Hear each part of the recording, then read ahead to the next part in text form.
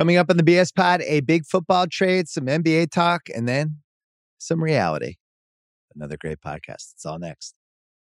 This episode of the Bill Simmons Podcast is presented by State Farm. If you've ever been in an accident and you're okay, but you know what happened, your first reaction is going to be, man, why did that happen?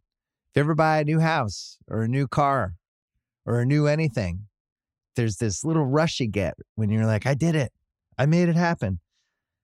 But really, the only words you need to remember are, like a good neighbor, State Farm is there. State Farm has options to fit your unique insurance needs, meaning you can talk to your agent to help choose the coverage you need, have coverage options to protect the things you value most, file a claim right on the State Farm mobile app, and even reach a real person when you need to talk to someone. Like a good neighbor, State Farm is there. Learn more at statefarm.com. This episode is brought to you by Michelob Ultra, the official beer partner of the NBA. It's just what you need to sit back and enjoy the game, and they're also getting fans closer to the game than ever.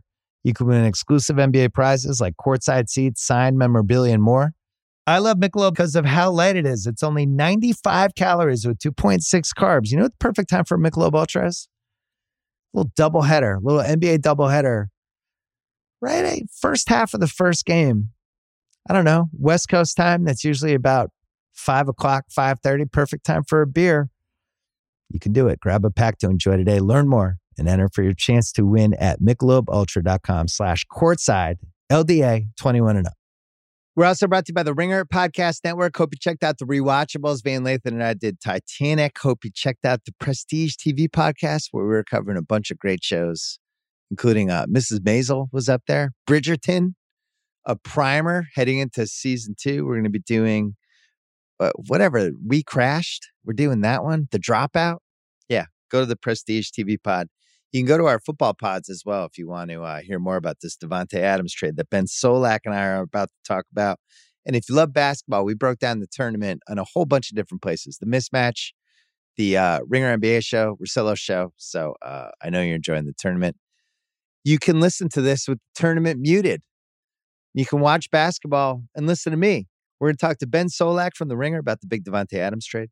We're going to talk to Rob Mahoney from The Ringer about a little NBA check-in. More importantly, could Giannis actually win the MVP? And some other plot lines we're watching heading into the third to last weekend.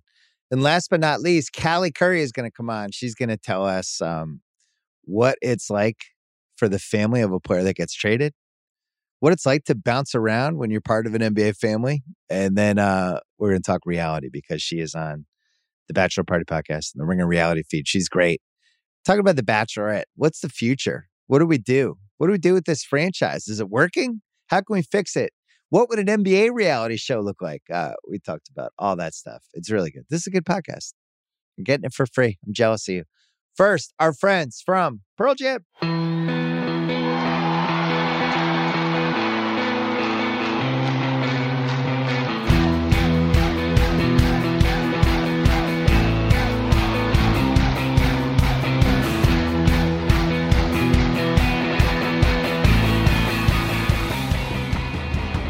All right, there's not a lot of NFL moments that would lead to me forcing Ben Solak from The Ringer to call in from an airport on his phone, but we're going to do it that way. Davante Adams traded to Las Vegas, and they only had to give up a first-round pick and a second-round pick. They had to give him 5 years, $141.25 million, according to reports.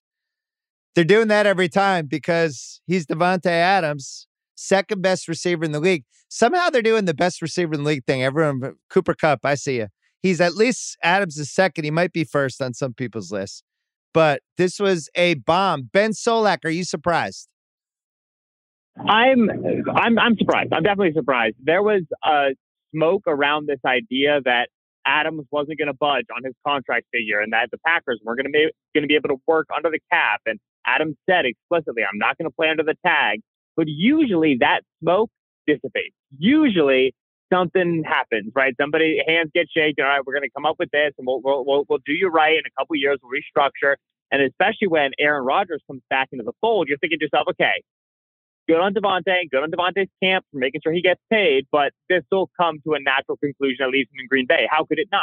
They have no are the receivers. They brought back Rodgers for the playoff push. Like, there's no way Adams leaves. But it turns out where there's smoke, there's fire. And the fact that Derek Carr and the Fresno State Bulldog connection was strong enough to pull Adams away from Rodgers in Green Bay is really, really incredible. So there was smoke, but still, this does catch you a little bit slack-jawed that really Davante Adams is out of Green Bay. So I'm going to start here with this is my big take. Ready? Great career move by Davante Adams. Like, really, yeah, wonderful stuff. So here's what he does. He becomes the highest paid receiver in the league. He dumps Aaron Rodgers and all the drama and gets rid of a 38-year-old QB who might be headed on the wrong way, who's about to hog the salary cap in a major way over the next couple of years, for his college buddy, a guy that he's hung out in dorm rooms with, that he loves and trusts. He's finally the most famous guy on his team. He traded Green Bay for Las Vegas, not a small trade, and enters a high-profile division, and he has Josh McDaniels as his coach. This just feels like a win all the way around. If I'm Davante Adams versus like being back in this Green Bay thing, you've already seen what could happen with Rodgers the last couple of years. You couldn't get over the hump with him. Now he's taken up even more of the cap starting after next year, and he just gets this fresh start, and he's the man. Now it's like, do people even know what Davante Adams look like? Could most people even recognize him if he was in their living room right now? Now, it is a warranted question. Like you brought up, Adams isn't the clear-cut wide receiver one because the season that Cooper Kupp had. But right now, if you were, putting a gun to my head and asking me to predict who's better the next 3 years, Adams or Kupp, really Adams or the field, I'd probably still say Davante Adams, even with him outside of Green Bay and not with Aaron Rodgers. I do want to ask, how much of that good career move is baked into the money? Because there were a couple Packers reporters, like Matt Schneider of The Athletic had, that the Packers were willing to pay him the same amount. And Adams said, no, I'm out of here, and I'm going to the Raiders and going to do it with Carr. So how much of it being the best career move is the money? Because apparently the money could have been equal. So that was really surprising. And it's going to lead to a lot of conspiracy theories about Aaron Rodgers and his role in this over the next couple of days that Adams just wanted to get away from. Greg Jennings, he'll be popping on shows talking about Rodgers as a diva. But big week for Greg Jennings. Oh, yeah. Greg Jennings' agent just ka-chinging it right now. But with Rodgers and Adams, it is a little weird. There was a moment a couple months ago when Adams went out of his way to praise when Rodgers went out of his way to praise Adams. I don't know if you remember this, but I think it was on a McAfee show or it was a press conference. And he just spent 90 seconds on it. And it almost seemed like he felt like things were slipping away and he just wanted to get it out there. What an awesome teammate Adams was. And hey, they want to get on the record. And I remember filing that away. That's weird. That's strange that he felt like he needed to do that. So maybe he felt like either Adams was slipping away from the organization or Adams wanted his own team in a new situation. I don't know the answer. What do you think? I don't fully know. I don't know if it's 100% Rodgers that I would 100% get it if he was frustrated with Rodgers. I think every single person in the NFL sphere, Green Bay Packers or otherwise, was frustrated with Aaron Rodgers at some point this year. But right. There's also, I think, a clear message from Brian Gutekunst and from Mark Murphy, kind of the brass there in Green Bay, that they are going to run the ship the way they like to run the ship. And if that means that it pisses off some star players, that means that it pisses off some star players. We got to remember the first big moment in this Green Bay saga was Aaron Rodgers after the NFC Championship game loss, the NFC division round loss to the Buccaneers 2 seasons ago, where he stood in front of a bunch of reporters and said, I don't know who's going to be back next year. I don't know who this are the Packers and this front office is going to invest in, right? And that was about Brian Bulaga, and it was about Corey Linsley. And then we later learned when Rodgers spoke in the summer, it was about, Clay Matthews. It was about Randall Cobb. And it was about guys that Rodgers, over the course of his career in Green Bay, believed deserved to be treated right, that weren't treated right, that weren't given long contracts, that weren't assumed to hang on during their veteran years. And that might be good business by the Packers and saying, listen, we're going to get out on guys early. We're going to let 30-plus-year-old guys go. We're not going to overpay for our homegrown veterans. But Rodgers had been there long enough to kind of see that was the way they were doing it, and he wanted to call them out on it. And I wouldn't be surprised if Adams had a similar experience with the brass in Green Bay, where Adams probably said, and rightfully so, I deserve to be the highest paid receiver in the league. Look at DeAndre Hopkins, $27 million per year. Right. Look at, Mike Williams getting $20 million per. Look at Amari Cooper getting $20 million per. I deserve to be heads and shoulders above those guys, and encountered some resistance. So I think Green Bay's brass has developed a reputation that they kind of jerk their star players around a little bit and believe a lot more in their process as opposed to like really investing in the stars. That reputation, I think, is starting to hurt them. And I think you see the repercussions of that, not 100% in Adams' decision, but at least it's there a little bit. Well, and that's part of the problem. They're the only team, it's been said a million times, that doesn't have an owner. Like a full-fledged person kind of watching the house. A big winner in this, obviously, Derek Carr. But a big winner also because, he's on a really good contract right now for the Raiders. And he's, I think, entering the last year of it. But I think dollar for dollar was probably one of the best deals of any starter other than the guys in the rookie deals. Absolutely, yes. And there was a feeling like, if they wanted to trade him, if they wanted to get in on Deshaun Watson, or if they wanted to trade for Aaron Rodgers when it seemed like Rodgers was tradable, like Carr is actually a good chip in a trade like that because of his contract, whatever. Now I'm guessing he's there long term. If they did this Adams trade and that's his buddy and they've always dreamed about playing together again, I think Carr stays there long term, which means that they're going to be doubling down here for the first half of the decade with Carr and Adams and Renfro, Waller, and then they got Jacobs for at least another year. That's pretty nice situation for Derek Carr, right? I would say that's arguably a top 5 weapons situation. So we'll see how good he is. I thought he was pretty good last year, but I don't want to leave that situation. So if they cut the check, that's it. Maybe he retires with the Vegas Raiders for all we know. Right. I very much agree. So right now, Derek Carr has a cap hit of $19.8 million, which is extremely low for a starting quarterback. All that money, by the way, is base salary. None of that money is guaranteed. That's all game checks. So firstly, Derek Carr's agent is on the phone with Dave Ziegler right now saying, hey, you are extending my boy. Like there is no way I'm letting Derek Carr, who clearly you're building this passing game for and around Derek Carr. I'm not letting him play out the final year of his deal on $19 million or $20 million, none of it guaranteed. So I very strongly expect that we see, like you say, a Derek Carr extension get built out at some point in the offseason. It might even lower the cap hit for this year to help them make some accompanying moves because you're right. The weapons are really good. Jacobs, Hunter Renfro, Darren Waller, and Davante Adams. The line is still a problem. And one of the last things that the Gruden-Mayock Raiders did is they really gutted the line, right? Rodney Hudson to the Cardinals, Gabe Jackson to the Seattle Seahawks, right? Trent Brown left the Raiders. They have right now Colton Miller is a great left tackle, and then it's John Simpson, Andre James, Alex Leatherwood, a first-round rookie, the last pick of that Mayock tenure, who was really, really rough as a rookie. This line is not good. And so I love the weapons. I love the way Derek Carr has been playing. He's in his early 30s. He's a solid pocket passer. Doesn't make mistakes. If you have good weapons and a good scheme around you, he will bring the ship home. But pressure will kill this Raiders team if they don't fix the offensive line. That's what remains. They don't have that first-round pick. They don't have that second-round pick, but they still have a decent amount of money and could probably restructure a little bit to open up some more. Offensive line should be the focus of the team coming into the 2022 season. Well, they're not going to be using their first 2 picks in the draft on offensive line help because they traded them. At the same time, if you had told me as I was going to bed last night, Davante Adams is getting traded, what do you think the price is? I just would have said 2 firsts. Especially like, when you think of what the price of some of these other ones were, like for what Wilson got. Wilson's really expensive, hitting his mid-30s, and he really, didn't look awesome the last couple of years, but he got a really good haul. It would seem like 1 first would be too cheap. I'm kind of stunned by the 1 first, 1 second, but the quick consensus just scrolling through tweets where like the contract is so expensive that kind of prohibits the price that you have to give up. I don't know if I agree with that. What did you think of like just a first and a second? That's it to get Davante Adams. I get the argument in terms of like the money is so much. We got to remember the Packers were willing to pay him that money, right? So it's not like the Packers were saying, oh, well, I guess, there's no way we're keeping him because we're shortchanging him. The reports are the Packers are willing to pay him that money.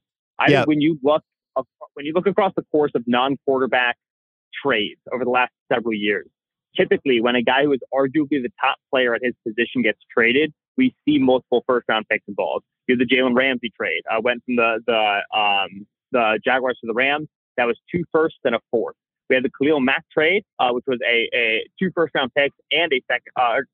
2 first round picks, and then they got a second back from the Raiders, but still it was 2 first round picks. We went from the Raiders to the Bears, and then Laramie Tunsil. He was shipped for 2 first round picks when he went from the Dolphins to Houston. And I would argue at the time Tunsil was clearly not the top left tackle. He was one of the top rising left tackles, one of the top young left tackles, but he wasn't the top guy. So if you're going to get traded, and Jamal Adams is another one, right? That was 2 first round picks too. And man, how did I forget Jamal Adams? Because that's such a good case where like safety, you would probably argue is not as preeminent, not as premier a position as receiver is. So typically when the top guy gets traded at the non-quarterback position, we are seeing multiple first round picks. So if you're telling me a 1 and a 2 and then nothing else for Davante, okay, yes, I did make him the highest paid receiver by a mile in the league, but I feel pretty good coming away with that exchange. I don't think the Packers got their pockets run. I don't think they got like drastically shortchanged, but I would say it's a good deal for the Raiders, and I'm sure they were happy to just send a 1 and 2. Well, if you're the Packers, if you're rooting for the Packers, you live there, whatever. They trade the most fun guy in the team. They trade a guy that I remember listening to you on a podcast last year where you just basically, your brain broke describing all the ways they use him, where it's just like, he's the one receiver in the league. He could be outside, inside, and like whatever you want to do with him, he could do. He's the Swiss Army knife of receiving patterns. So now you lose that guy. You don't really have a replacement for him. And your team's hitched its wagon to this 38-year-old guy who's been all drama for the last couple of years and who didn't really totally seem like he wanted to be there. And you might have missed your window. And now you're looking at this situation, which you already lived through in the mid-2000s with Favre, where it's like the last place you want to be, a little like the Lakers and LeBron, obviously, where you're tied to this expensive, aging superstar who wants everything to revolve around him, but you don't really have a chance to win the title. I guess my question is how do they have a chance to actually compete for a title if you remove Adams from this and replace him with the 22nd and 55th picks? How is this still a title team? They don't. I would not consider the Packers in the top echelon of NFC contenders at the time. Wow. They have nothing at receiver, right? This isn't like, when Darren Waller went down for the Raiders, to like use an example, Hunter Renfrow had some really nice games and Zay Jones stepped into like a decent number 2 role that apparently got him a ton of money with the Jaguars for some reason. Listen, this is Alan Lazard on an ERFA, right, exclusive right free agent deal. Maybe Randall Cobb, who they probably have to cut because they still have cap problems. They need to sign other guys. Amari Rogers, Rico Gafford. Can I interest you with Josh Malone? Like, there's nobody on this team enters the receiver room. We saw what happened against the Niners when in that playoff game, the only people Rodgers were comfortable throwing to on the field were Davante Adams and Aaron Jones. He just lost one of those 2 guys. You're going to throw it to Jones 12 times a game behind the line of scrimmage? Right. There's no receiver talent in this passing game right now. And okay, sure, maybe they can run the ball well. The scheme is good at opening guys. Yeah, but it's not. That'll play in the regular season. That'll win you 11 games. NFC North's bad. Sure, win the division. You ain't making a playoff run with that. NFC's weak, but it's not that weak. We got to see what moves Packers make. Because like I said, they should be able to open a little bit of space. They've been in the veteran market now since before this news. But I do not consider them on the echelon of the Rams, even after losing Vaughn. I don't consider them on the echelon of the Bucs. I don't view them as a contending team in the NFC. And then you have Brady, who goes, I feel like one of the reasons he came back was because the NFC was, he just probably felt like it was wide open the more he looked at it. I really do think that he thought about that. And now it's even more wide open. On the flip side, you have McDaniels goes to Vegas. And one of the first things he does is trade away picks for a franchise receiver, which is something Bill Belichick never would have done. It's almost like watching my son leave the house and then order like $250 of stuff from 7-Eleven and just like eating Doritos and soda. It's like, Dad, look at me. I do thought it was funny that was the guy that traded for Davante Adams.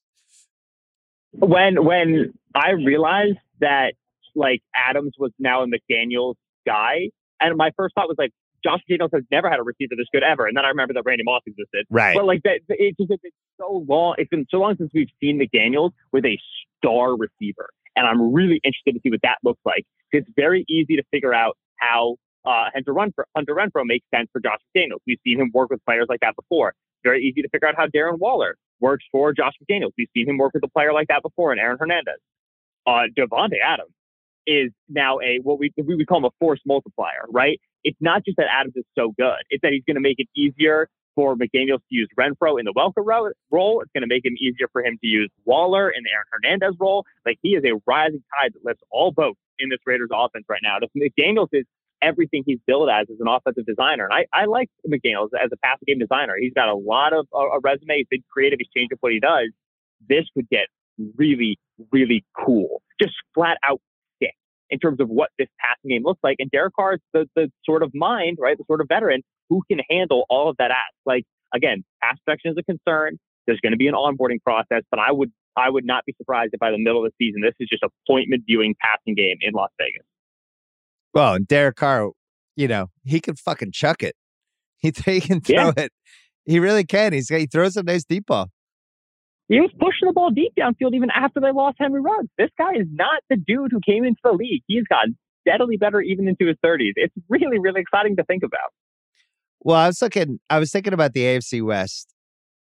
Yeah, I'm not going to do the thing where it's like, this is the greatest fantasy football division ever, because I don't know. I haven't gone through the last 40 years. But I will say this is the best fantasy football division we've had in a couple of years, where you got, just think about it, Mahomes, Kelsey, and Hill. You have Herbert, Allen, Eckler, Mike Williams. You got Russell Wilson, Javonte, Jerry Jeudy, and Cortland Sutton. And then you have Carr, Adams, Renfrow, Waller, and Jacobs. And they're all in one division, and they're all going to be playing the late games for the most part. And they're all going to be playing each other. And, like, one of the big winners of this trade is CBS. CBS, they're going to have awesome games. These teams are going to play each other, 6 times. And every game will be fun. And I don't know who the best offense is going to be out of those 4 teams. I went through the division and tried to figure out, like, if you were to just make an all-pro team from the division, what would it look like? And on offense, right, you have Mahomes, Eckler, Davante Adams, Tyreek Hill, Darren Waller, and Travis Kelce. It's unbelievable. The line is really good. Rashawn Slater, Joe Thuney, right, Colton Miller, Creed Humphrey. On defense, it's impossible to pick the pass rushers. You have Joey Bosa, Khalil Mack, who's with the Chargers now, Chandler Jones, because he's with the Raiders now. You have Max Crosby as well. You have Chris Jones on the interior, right? You have J.C. Jackson and Patrick Surtain, Derwin James, Justin Simmons, all on the back end. But you could argue that a all-pro team from the AFC West alone could hang with and maybe beat an all-pro team from the other 7 divisions combined. Wow. Both the offenses and the defenses in this division are sick. And who comes out of it? It's like, honestly, big winner in this trade, Buffalo. Because Buffalo is just going to sit in the AFC East and, okay, maybe the Patriots will be good. I'll get that in from the top. But Buffalo's going to sit in the AFC East. They're going to be able to make the playoffs. They're not going to play this murderer's row, and they're going to get to January a lot fresher after these 4 teams absolutely beat up on each other for the whole season. Well, and Buffalo's also a big winner because it just appears like the Pats might be throwing away the season. They're just losing starters and not getting back really anybody at all. I'm trying to figure out who plays the AFC West this year. The AFC South plays them, which means we're going to watch Jacksonville play all of these teams and Houston play all of these teams. And I don't know which NFC division it is. It isn't the East. I know the Eagles don't have them. Jesus. So it could be one of the middle ones then. So we have for on FanDuel right now, KC is plus 135 to win the AFC West. Chargers plus 260, Denver plus 310, and Vegas is 5-1. I don't know, man. I feel like those teams should be more closely bunched together. I don't really even think there's a favorite right now because each team has a hole that I would really like. With the Chargers, I don't know if I trust their coach at all. I don't know if I trust Bosa to stay in the field. Denver, who knows with Wilson, new team, who knows how that goes. Vegas, they lost a lot of draft capital with some of the guys that went south over the last couple years. KC, this is going to be year 5 of a run. Usually these runs are 3 to 4 years. So I don't know. Who do you have as the favorite right now? Right. It's really tough. I think the Raiders should be fourth just because, like you brought up, they've got a lot of work to do in rebuilding that roster. The secondary is really, really bad. The line is really, really bad. I love what they did. I think they're going to win some shootouts, right? You remember the Raiders of 2020 who played the Chiefs in 2 shootouts? And I think beat them. I know they beat them in 1. They might have beaten them in 2. Like, I think they'll have that. I'm not sure they'll have more than that. So maybe they're a squirrely wild card team. After that, I think that your Broncos are a tick below. They're a 1B behind the Chargers and the Chiefs. And right now I have Chargers division winning tickets. The Chargers have had an incredible free agency period. They have a guy in Justin Herbert who I think is above Russell Wilson in terms of quarterback tiers. I think that he's a step above. I think he's in that elite tier. So I got them at like plus, I want to say like 350. I think it was like right after the Wilson trade, they kind of had a dip and I bought him there. But after the Max trade, getting J.C. Jackson in the building, Sebastian Joseph Day, who Brandon Staley knows will make the system work. I like the Chargers at value to win that division. I think the Chiefs and the Chargers are kind of your 1A. Broncos right there is a 1B, and the Raiders are a clear fourth, but doggone it, they're a good fourth. Well, if you go fun rankings, all 4 of those teams are in the fun top 10. So's Buffalo, Dallas, the Rams, and the Bucks. That might be your 7, and maybe the Bengals. We'll see what they add. The Bengals are more impressive than fun. I wouldn't call them like a barrel of laughs at times, but yeah, I think the Niners might be up there in the fun rankings, like because like rookie quarterbacks can be fun. Like it can be exciting when they're good. Yeah, Ravens, if Lamar's healthy, but that's kind of like a question mark. But no, I think that's all 4 are definitely like top 8 in terms of funness. Like I can't wait to watch every single offense. It's going to be extremely cool to see who gets the early lead in this division. And we have to just mention Arizona with an asterisk, because who knows? There could be a year where they end up actually being fun for more than 3 weeks in a row. Arizona will be fun long enough to make us talk about them once, and then they'll immediately stop being fun. Right. They'll be fun enough to lead one podcast on either Ringer NFL or my podcast, and then we'll never talk about them again. All right. What a trade. Ben Solak, you hop on that plane. Good job. I can't believe this trade happened. The NFL always gives us something to talk about. I'll hear you on the Ringer NFL show as well, I'm sure, talking about this too. But thanks for coming on. Yeah, of course. I spent 3 whole days preparing for a Deshaun Watson trade. So, of course, we get blindsided by something else right in the middle. But thanks for having me, man. All right. This episode is brought to you by Simply Safe. Summer is all about fun vacations, but I know that being away from home can be stressful. So many things can happen. That's why I like to recommend Simply Safe, award-winning security that can help give you peace of mind when you're away. The only thing you should worry about while you're on vacation is having too much fun. I have it in my home. It's great. Couldn't work better. I think Simply Safe is the best because it comes with a variety of indoor and outdoor cameras, sensors to detect break-ins, fires, floods, and more. It's backed by 24/7 professional monitoring for less than $1 a day. It's given me, my family, many others real peace of mind. I'm waiting to have it too. Try it out. A 60-day money-back guarantee. No contracts right now. Get 20% off any Simply Safe system with Fast Protect monitoring at simplysafe.com/BS. That is Simply Safe with 2 S's. simplysafe.com/BS. There's no safe like Simply Safe. This episode is brought to you by Michelob Ultra, the official beer partner of the NBA. It's just what you need to sit back and enjoy the game, and they're also getting fans closer to the game than ever. You can win exclusive NBA prizes like courtside seats, signed memorabilia, and more. I love Michelob because of how light it is. It's only 95 calories with 2.6 carbs. You know what the perfect time for Michelob Ultra is?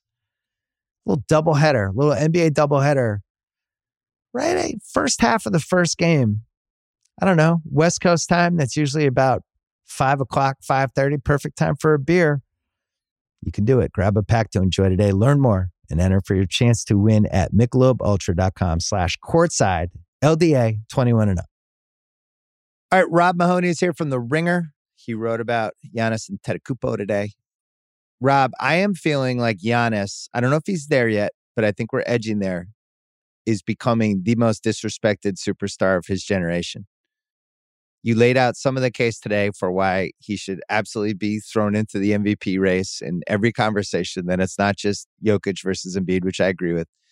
But just in general, I've never seen people go out of their way to look for more reasons not to declare somebody either the best player in the league or 1B to Durant, if we're going to do that. answers every question we have in the finals last year. He Yep. plays hurt. He comes through on the biggest stages. He has iconic plays. He handles his business the right way. He crushes on both ends. He's the best defensive player in the league.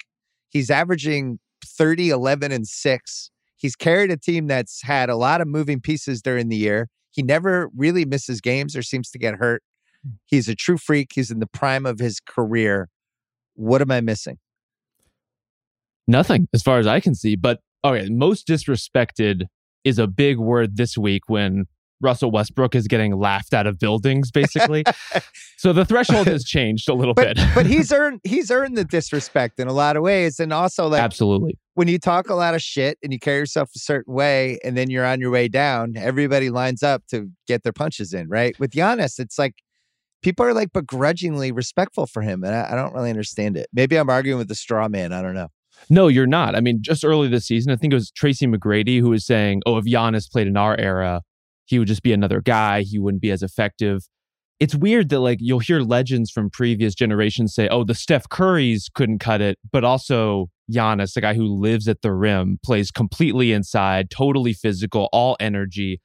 I don't know how you can have it both ways. I don't know what they think the sweet spot of their game was that neither of those guys could have thrived. But Giannis is one of those players who I think in any era of NBA basketball could have been amazing, but is particularly empowered by this one, by putting the ball in his hands, by enabling him in that way. And once you do that, I mean, there's just no turning back. That's how you get to these MVP levels season after season after season, to the point where I guess it's old hat at this point. I guess we've already hit the voter fatigue stage at, I think he's 27 years old, which is wild. But he's incredible, an incredible two-way player. Well, what made you want to write this week's piece? What were you seeing that wasn't out there that you're like, I got to do this? Well, I think there's a combination of things. First, it was just the narrowing of the MVP race to Jokic and Embiid, when to me it was a three-man pool. It was, how are we parsing these three guys, and why is Giannis being boxed out of this conversation? But we're also at the point in terms of awards voting and consideration where it's kind of why not season. You know, like, why shouldn't I vote Karl Anthony Towns All-NBA center third team over Rudy Gobert? Like, why wouldn't I do that? And so it's like, if you're thinking about who the why not MVP pick is, I mean, I think you can make an argument for Luka with how strong he's come on over the back half of the season. But for me, it's Giannis. And you look at every advanced stat, and Giannis is right there in the thick of it, usually with Jokic, usually above Embiid.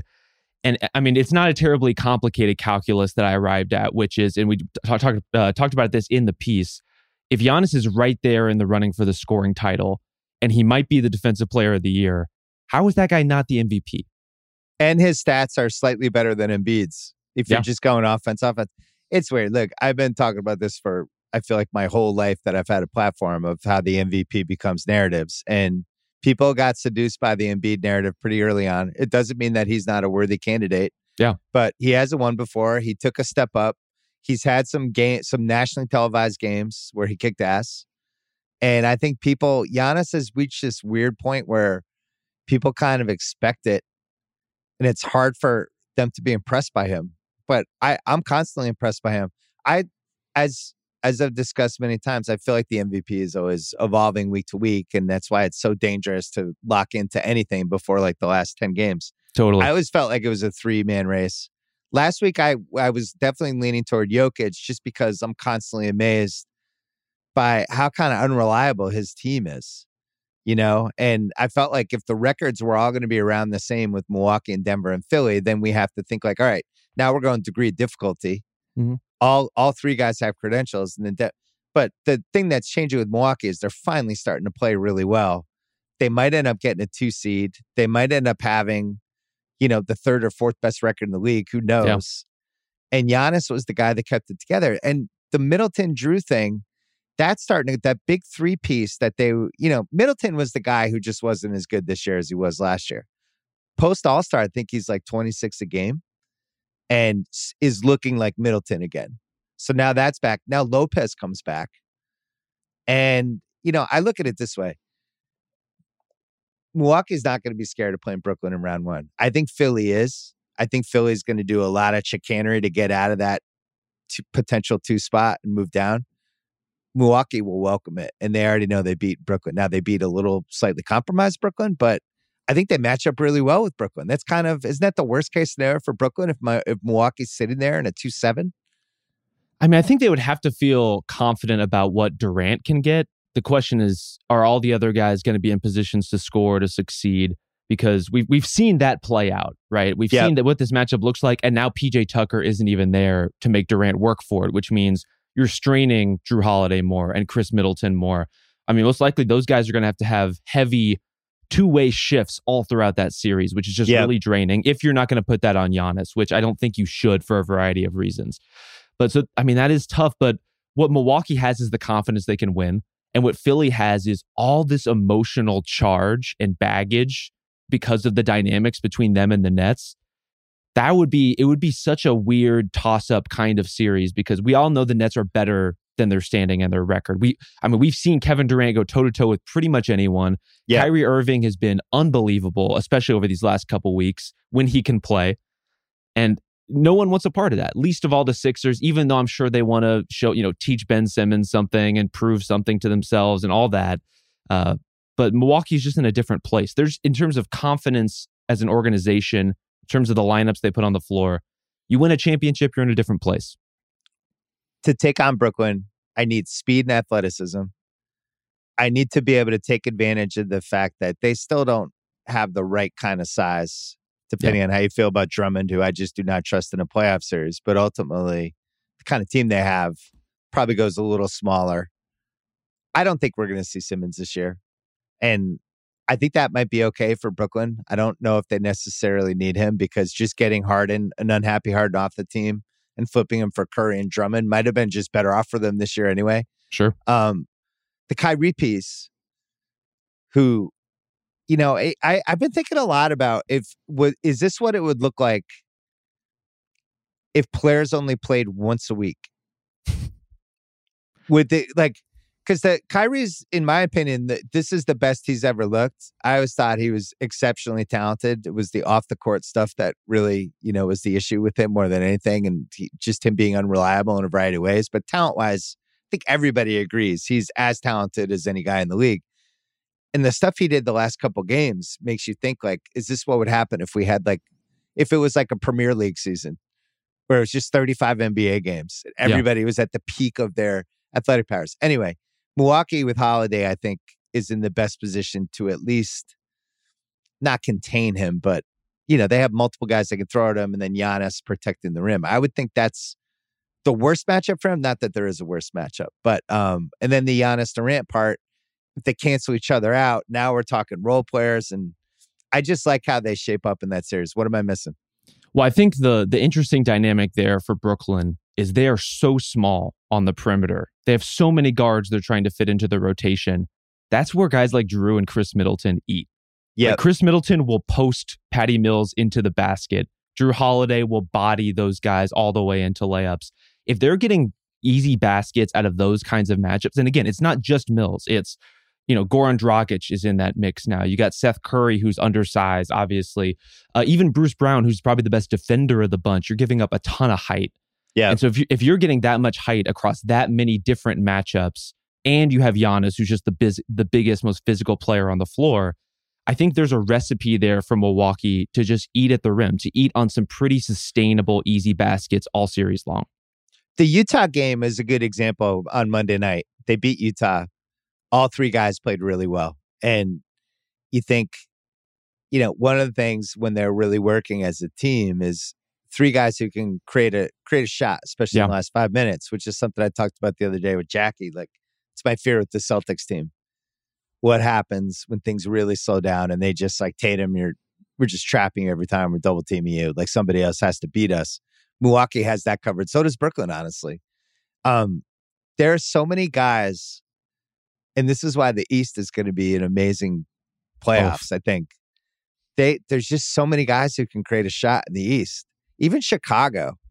And we should audible to Chicago. In Chicago, the Celtics were 9.5 games back from Chicago on January 7th and have now passed them in the standings. And Chicago is going to be probably a 5 seed or a 6 seed. Yeah. But they're also going to have all their guys back by the time the playoffs start, I would guess. Maybe even Patrick Williams. Hopefully. And that's I'm positive a team I don't want to play. But that's a team that has 2 guys at the end of the game who can create shots, and 3 if you include Vucevic. Where do you see Chicago? What have you seen from them? The trouble with them is, obviously, they've had really strong performances in crunch time, as you're saying. DeMar DeRozan, just great at manufacturing shots in those situations this season. But more broadly, when they've played against good teams, it just hasn't quite been there. And some of that is the injury stuff. It's going, not just one injury, but 2 and 3 spots down on the depth chart where guys are just being asked to do a little bit too much. And so I don't know how much of it is that and how much of it is something endemic to who they are as a team and how they defend. And, Zach LaVine being pretty much, he's going to be banged up for the rest of the season. He's kind of waiting to deal with his stuff in the offseason injury-wise. Not awesome. Not great. But against the top 10 point differential teams this season, they are 6-14. They're okay on offense, 9th, which is about where they are usually, 26th on defense in those games. That really worries me. And I know, again, a lot of that is without Alex Caruso, without Lonzo Ball. Hopefully those, Lonzo in particular is back at some point. Caruso still seems like he's getting back into the swing of things, still feeling some sensitivity and some pain from his injury. You have to hope those guys are there because there's so much on their shoulders to fly around defensively, to cover for everything some of these other guys can't do. I worry about that in a playoff matchup for them, especially as so many of these other teams in the East, and the Celtics, case in point, are just coming on really strong at the right time in the season. They're playing with a lot of confidence. That's not a situation you want to run into. Yeah, I wonder with Chicago, is there, and I say this delicately, could they be this year's version of last year's Knicks? Where, that Randall last year, DeRozan this year, right? The guy who definitely takes a step up and is kind of lingering on the fringes of the MVP conversation. Great home crowd. Unexpectedly fun team to watch. But when we get to the playoffs, does some of this stuff unravel?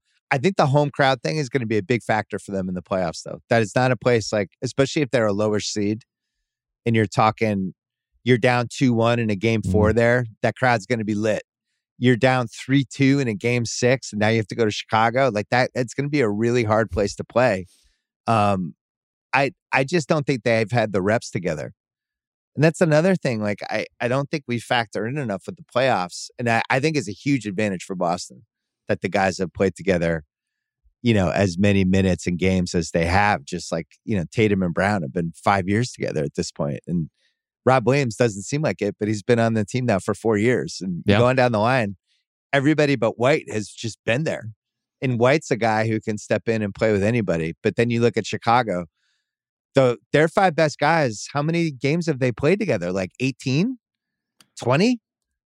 Exceptionally few. And to your point about the playoffs, I mean, DeMar DeRozan has been brilliant this season.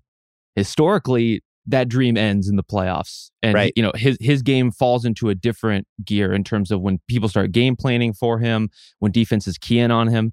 That said, the last time we saw him in real playoff runs, he wasn't the playmaker he is now.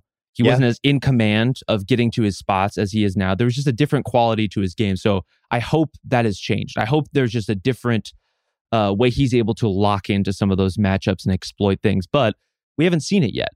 And I'm with you on the Boston part of this, where they kind of hit on the sweet spot at the trade deadline of, obviously, they were already playing very well, but they made a move that improved them without dramatically overhauling their team, where they have to think about the things that Philly does. Like, how do we change so much so quickly? Or Chicago, as you're saying, how do we get all our guys back in time to feel like we're in rhythm when they've only played so many games together so far? Boston has the continuity and this extra piece that's kind of pushed them into a different space, which that's where you want to be if you're going to make a deal like that. Yeah, my fear, if it's Celtics Bulls 3-6, which is very possible, and now in Chicago has all their guys back. Now we're in the last 4 minutes of a game, and they're just trapping Tatum on the Celtics side of the ball. Yep. And then the other side is DeRozan doing the stuff he's done all year. I'm nervous. Because I do feel like the one issue with the Celtics all year is they look awesome in these games. Like last night with the Warriors. It's like they looked awesome that game. Well, guess what? That game wasn't ever really close. Yeah. If you've watched them all year, the last 4 minutes when it's tight, when it slows down, you got it. And Tatum has gotten incredible as a decision maker. I certainly was hoping this would always come from him, and it has. But when the teams start trapping, and all of a sudden Marcus has the ball with a minute left. And whereas like Chicago, it's like DeRozan and Levine, this is what we're doing. And Vucevic has always killed the Celtics. So I'm hoping it's Philly, Chicago 4-5, and that they don't see the Bulls, because I'm scared of as little of reps that they've had. I'm still a little scared of seeing them. I don't like these teams where they have the guy who you just know can get 2 points with 2 minutes left. That's Phoenix is like that too, right? I just don't want to play that team in a playoff series. I think they're going to get good shots every time. We're going to take a break. We're going to come back and talk about something I can't believe I'm going to say. The Minnesota Timberwolves. This episode is supported by State Farm. If you've ever been in an accident and you're okay, but you know what happened, your first reaction is going to be, man, why did that happen? If you ever buy a new house or a new car or a new anything, there's this little rush you get when you're like, I did it. I made it happen. But really, the only words you need to remember are, like a good neighbor, State Farm is there. State Farm has options to fit your unique insurance needs, meaning you can talk to your agent to help choose the coverage you need, have coverage options to protect the things you value most, file a claim right on the State Farm mobile app, and even reach a real person when you need to talk to someone. Like a good neighbor, State Farm is there. Learn more at statefarm.com. This episode of the Bill Simmons Podcast is brought to you by Honey Stinger. This is a show about sports and culture opinions, but right now I want to talk sports facts, the data, the stats. Honey Stinger, sports nutrition, trusted by more than 1,500 pro and college teams. That's right, 1,500.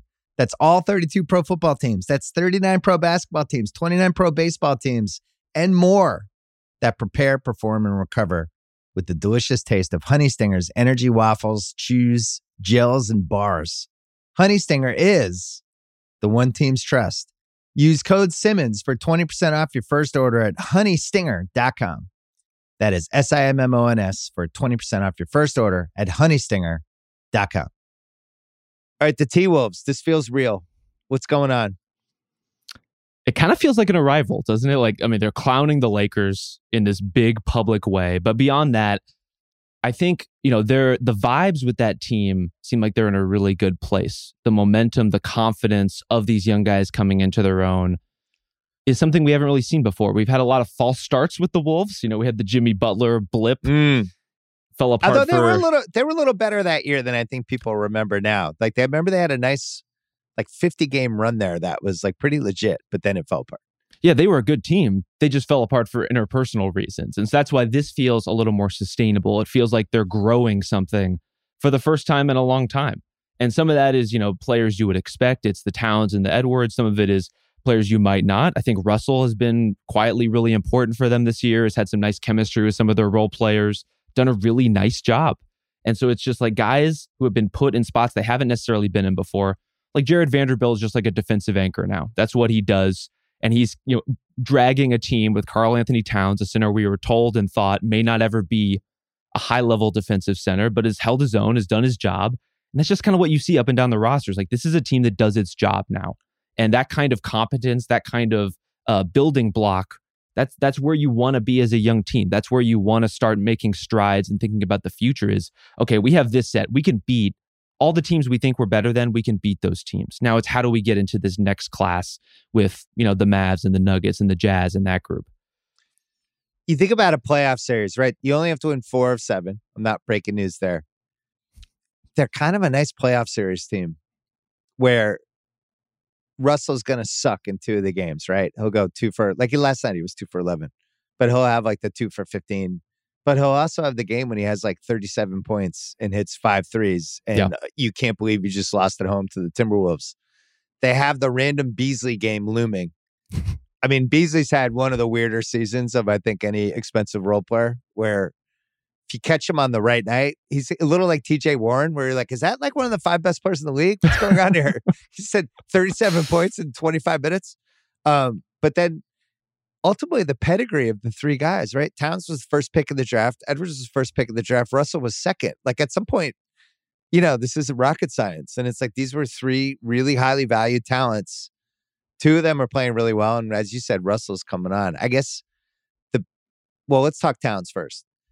I actually believe This is the best he's ever played. Yeah. There's a little bit of a fuck you to him now that I like. And I don't know if it's just because he's matured and gotten older. I think his personal life's, he had a lot of shit go on with him behind the scenes the last couple of years. It seems a little more stable. But he's like 25-10 every night now and does seem like he's better defensively. To me, it's like he's clearly an all-NBA guy for me as I start thinking about my vote. He might even creep onto the second team the way this is going. Oh, wow. I have him over Gobert. Like that to me is like that's. Oh, done you're already. done. Open and shut. Yeah, done, closed. I'm just not a Gobert guy. I'm just not. I can't get there. But whether Towns can get to the second team, I think is the question. You got a little flexibility at the forward center, but has anything changed, or has he just gotten better at everything? What do you see? I think it's the difference between, if we flash back to the Jimmy Butler version of the Wolves, for example, there was that hesitance to call for the ball in the post, to get to his spots, to, again, exert himself and have that kind of fuck you quality in some ways. And maybe he was delegating that. Maybe that was Jimmy Butler's job. I don't know. But there is a difference in that capacity, in just the go to, give me the ball. I'm going to work over this mismatch. Teams are always trying to guard him with smaller guys and then, bring extra help. And I think he increasingly takes that challenge. He increasingly looks to go at those matchups and prove that that's not going to work against me. And that's kind of one of the trials that all young stars have to go through, right? Is like whatever the first and second rule of how to guard you is, how are you going to break it down? And he's been dismantling a lot of those matchups, a lot of those strategies. So even when he doesn't dismantle it, he's at least trying to dismantle it. Yeah. And I think that's the thing I've noticed is he at least sees now, like somebody like Ayton. I liked that game the other night against the Warriors when he was like, I have a mismatch. Let me go to me. Mm-hmm. Go to me. I have the advantage. I think it was the Warriors. Who was I watching that? They were on TV. Was it? I don't think it was the Warriors. It was the Warriors. No, it was last week. I'm blanking on who they were playing. But he had, the Lakers. Where it's just like, give me the ball. Like they're playing LeBron at center. Like I could do stuff. With Towns, you just see him mentally going, all right, I'm taking this a little personally that this guy's on me.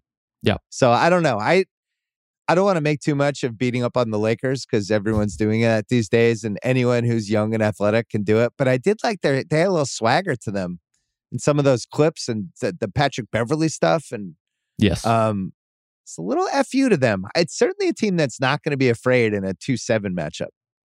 I don't think. You need to have that defiance as a young team because you're not there in terms of all of the technical aspects of reading the game yet. Like Anthony Edwards feels like a player to me who is due for a, like young Donovan Mitchell kind of reckoning where he goes into a playoff series. He sees a lot of pressure. He's going to have some amazing plays, and then he's going to have a lot of sequences where he doesn't read the floor quite right yet. Yeah, that's just what you go through. And so to compensate for that, you got to have the fuck you. You got to be willing to get into these guys' faces and have an energy they're not going to have because, they're just 30-somethings trying to get through the season, and you just have a different gear. If I were them, I would rather play Golden State than Memphis, as crazy as that sounds. Especially, we didn't even talk about the Steph sprained foot, might not be ready until the playoffs. So there might be a world where you're playing Steph, but he's not 100% yet. This Warriors team can't seem to all be healthy at the same time. Minnesota versus Memphis. Memphis just kind of does what Minnesota does better. They same kind of young fuck you thing, but they just have better players. So I think that would be, I wouldn't be psyched if I was Minnesota for that one. Weirdly, Golden State, which would be hilarious because this Russell trade that seemed like the worst trade in the world even 2 months ago. Now Russell's tailed off big time. I still love Kuminga. I mean, he's been awesome. Awesome. Kuminga was the prize out of that. So if you're Minnesota, that trade's still a disaster. But at least, they have a little history on both sides, and that would be a fun one. Well, the danger in that matchup is, Andrew Wiggins isn't playing right now, but I wouldn't want to play him if I was one of his former teams that traded him away, because those are the games he really gets up for. That he is like, oh, this is the guy that was the number one pick, Andrew Wiggins, versus this is the guy kind of floating around the perimeter and doing his job and being a role player. To the extent that Andrew Wiggins scares you at all, right? I don't know. Maybe Andrew Wiggins is the only one that's scary. My dad, who hasn't really watched the Warriors this year because they're always on too late, and he watched the whole Celtic game, and I was talking to him this morning. He's like, Where'd that Poole come from? That guy's amazing, which seems to be everybody's reaction. Poole I think has been like the breakout. Where did that guy come from guy this year? Well, you don't need Steph Curry when you have Jordan Poole, apparently. No, he's just going to go for 19 in the third quarter. No problem. Make it look easy. It's like the 12th best player in the league. What do you... the Poole thing, I feel like if that hadn't happened for them, this is a completely different Warriors season. When you think of, they missed 2 months of Clay. Draymond's out 2.5 months. Now Steph's hurt. And the Poole piece of it where you just seen him like take over quarters. Yeah. He's one of my favorite. I can't wait to see this guy in the playoffs, guys. Edwards, I think, could be pretty clumsy. As you said, we've seen this version before where it's like, oh, this guy, bigger stage, trying to do everything. It could go, you could go anyway with that. But Minnesota was under 500 at the, they're like the Celtics. They were 25-25. They're actually 24-25. Now they're 41-30. So there's 17-5 run. That's 17-5 is like a legit run. If you're, that's something. And they're blowing out teams too. You think like they won by 20. They beat San Antonio by 10. They beat Oklahoma City by 30. They beat Portland by 43. They beat Portland again by 14. They beat Oklahoma City by 37. These are bad teams, but that's a good sign that they're beating the shit out of bad teams. Absolutely. And that's where the swag comes from. And again, for an organization that just so badly needs that kind of progress. We were talking about this on group chat, but now they're one win away from their second winning season since 2005. Like that is as much a drought as you're going to get in the NBA. They really need this in such a big way, and it's cool to see the team and the city energized and tapped into in a way just again for a lot of fans, NBA lifetimes they may not have ever seen before. You say that's as much of a drought as you're going to see in the NBA, and the Sacramento fans are like, Rob, we're over here. We're over here. We haven't been to the playoffs since 2006. Kings erasure yet again. The Fox thing since the Halliburton trade is officially interesting, though. I felt like Fox could have been had by anybody. The Knicks could have had him for Randall in 5 seconds. And I think the Kings like Fox more than most. They believed in him. I was out on Fox, but I think he's like 29 a game since that trade and has something with Sabonis. Yeah. And I don't ask me why I know this, but you're on the West Coast. Like sometimes you're just starving for a quarter or a half to watch. Absolutely. The Sabonis Fox thing, there's something there. Like I still wouldn't have traded Halliburton. I still am always going to try to keep the guys who like being in Sacramento. But then even when Sabonis isn't out there, Fox, just without Halliburton, it kind of looks like he's like, this is my team now kind of look. I don't know. I guess that's something, Sacramento. Well, I think the reason to be optimistic about the Fox and Sabonis pairing is like what made that trade weird when they traded for Sabonis. It wasn't really about them two. It was about the rest of the roster around them and whether it fit and made sense. And it's like, if you have to tear the rest of the roster down to studs to make this pairing make sense, is that worth it? What does that do to your timeline? What does that mean for everyone who's currently working for your team? Because they do work. Like they have a good handoff chemistry. They're starting to find kind of like the timing of each other's games in a way that I think is going to be really productive. And as you're saying, has already been very productive by the box score. Translating that stuff to winning games, again, it's really not about them. It's like, can you get the shooting around them? Can you get the complementary defense around them to make all that stuff work? I think betting on that pairing, you can see how they got to the place where like, okay, Sabonis is a guy who could be a long-term fit next to De'Aaron Fox, if considering how much we're bought in on the idea of what Fox can be. At the very least, it seems like they were vindicated not panicking with Fox, because I think I would have panicked if I was the Kings GM. Same. I would have been like, you know what? I think this guy's overpaid and I don't think he has it. But now you're looking at it going, maybe he just had the wrong guys around him and maybe there's more here than I realized. We mentioned Jordan Poole earlier. Let's wrap on this. Before, over the course of this season, which guys have won you over? Which guys that you didn't realize you wanted stock in, or that you were even considering on your stock portfolio? Who's sucked you in? Well, let me start with an apology. I was a little sassy, I would say, when the Kristaps Porzingis trade happened in particular. I just oh did my not God. like. You're going here right away? Wow. Well, I didn't like what the Mavs got back. Okay. I was like, I see why you would want to move on from KP. I see why you would want to reset your roster.